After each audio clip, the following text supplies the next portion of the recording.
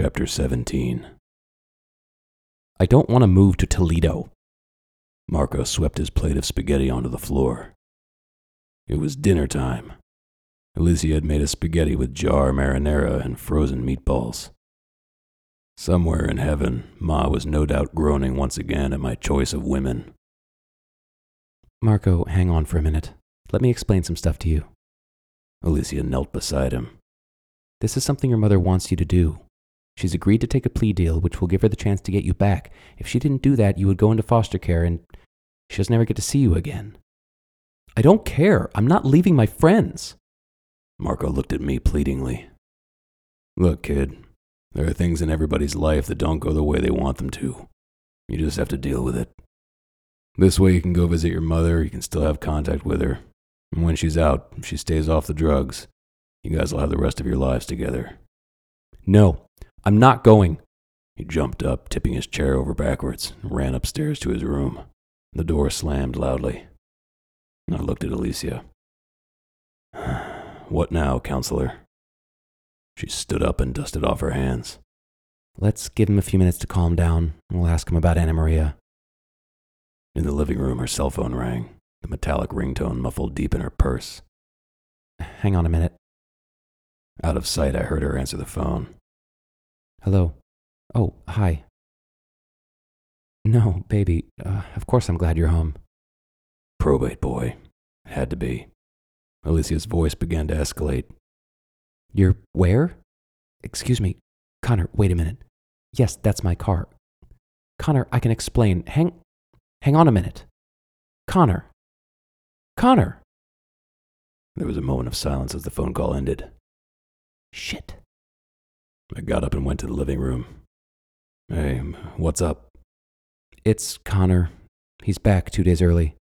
He drove by late last night and saw the car parked here. He called my office today and the staff told him that I'd taken the day off to take care of you. Why would he drive by last night? What would make him think you'd be here? Apparently, he drove to my place after his plane got in. He wanted to surprise me. When my car wasn't there, he drove to my office. When I wasn't there, he just started driving around. He wouldn't have come here unless he knew where to look. Unless he suspected something. She chewed at her lip but didn't answer. What had she said or done to make her fiancé think he had reason to worry? Maybe she hadn't said anything, at least out loud. Like Mia Zitkowski, who came to me suspecting something with no evidence other than a feeling in her gut, Connor Morrissey just knew. And he was right to be suspicious. Go talk to him then. Be honest. Lying or avoiding it only makes it worse. It won't be easy, but it's really best that way. She gathered up her things. I gotta go. I'll call you later, okay? Her farewell kiss was brief, distracted. My stomach sank. Would he talk her into staying, or would she do what she promised and leave him for me? If she was leaving me just as I'd pinned my hopes on us beginning again, I don't think I could stand it. I had to put that fear behind me. There were other things more pressing than my heart. I needed to talk to Marco. I went upstairs and knocked on his door. What? I need to talk to you. Go away. I need to ask you a couple questions about Ipo, Anna Maria. The bed springs squeaked and Marco opened the door. What do you want? You said you heard the threatening phone call Anna Maria got the night before she died. Could you hear anything the caller said? We sat down together on the side of the bed. If I tell you what I know, do I still have to leave? Pain filled his eyes. I put my hand on his shoulder. He'd only been here a couple days, but he'd changed my life as much as I'd apparently changed his. I hated the thought of him leaving too, but I couldn't raise a kid. He deserved better than the foster care system too, bouncing from house to house, stranger to stranger.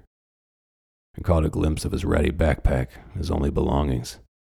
If his aunt was any kind of human being, the kid would get everything he needed. Listen, kid, I can't keep you here forever. You've seen what a crazy schedule I have, gone all the time, working all hours. And then if something happens, like me getting knocked in the head, you'd be here alone most of the time. It's just not a good thing. It's better for you to go live someplace where you've got family around. Somebody will make sure you get to school, keep you fed, make sure you have a good life. Marco wrapped his scrawny arms around my waist. I rubbed the top of his kinky bleached blonde hair and returned the hug. I'm gonna miss you, Fitz. Yeah, I'm gonna miss you too, kiddo. About Ipo. You told the detective that you weren't at her house the night she got killed. That wasn't true, was it? No. Yes, it was true. I was at my house with my mom. He pulled away from me. Marco, this is serious. If you saw who shot her, you need to tell us. You're not going to be in any trouble. I told you I wasn't there. When she got the phone call Thursday night, could you hear anything that was said? Kinda. Was it a man or a woman? A man. Joe Pecorini just landed back in the suspect pool. What did he sound like? Flashy Pete's voice was loud, but distinctly nasal in a Pittsburgh douchebag kind of way. Either way, my two main suspects aren't doing anything to clear themselves. I don't know. The way she held the phone made it hard to understand. The words all kind of ran together. I just know whoever it was yelling. Loud. What did you hear her say? She said, I didn't say anything. I didn't tell anyone. It's not what you think at all. And whoever it was must have threatened her because she screamed and dropped the phone. Wait a minute. You told me that you were upstairs when she got that call. So what? I was at the bottom of the stairs. She saw me when she looked up. I said, Ipo, are you okay? And she smiled kind of funny and said she was fine. And that was it. But she didn't call the cops. Marco shook his head. That must have been when she texted me wanting my services. If you were there when she got shot, you would tell me, right? He crossed his arms defensively. I told you. I wasn't there when it happened. Why don't you believe me? Because I've talked to kids like you before. Kids who were too scared or too stupid to tell an adult when they were in serious trouble. You won't be in trouble if you tell the truth, Marco. You'll be doing the right thing, helping to find who killed Anna Maria. I am telling the truth. Okay. Think about it. When you're ready to talk, I'll listen. I went downstairs and flipped through the channels, and settled on something innocuous. I kept glancing at my cell phone on the coffee table in front of me, hoping I'd hear from Alicia. But no texts ever crossed the phone's screen, and the phone never rang. Maybe I shouldn't have expected so much. Maybe she was just too upset to come back here.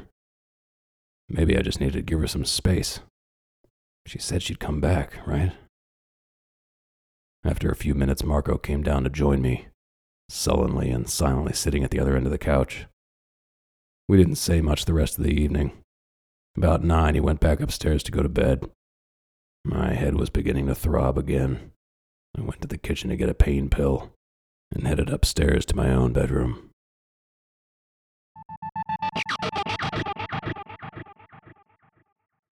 When I awoke the next morning, the sun was bouncing off the bright new snow outside, shooting more pain straight into my brain.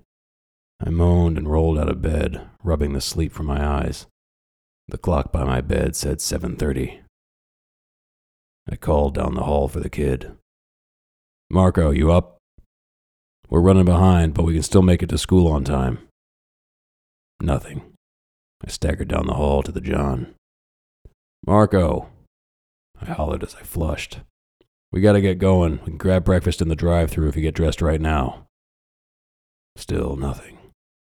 I threw open the guest bedroom door. God damn it. Marco and his ratty backpack were gone.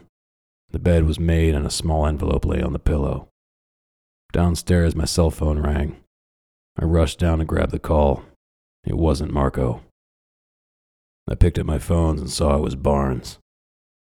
Hey, I'm assuming you've got my little juvenile delinquent. I woke up this morning, he was gone. Oh, I'm not calling. What the fuck has the kid done now? No idea where he is. I'm calling about something else. There's been a shooting. A guy named Steve Harrison. Your business card was found on the floor.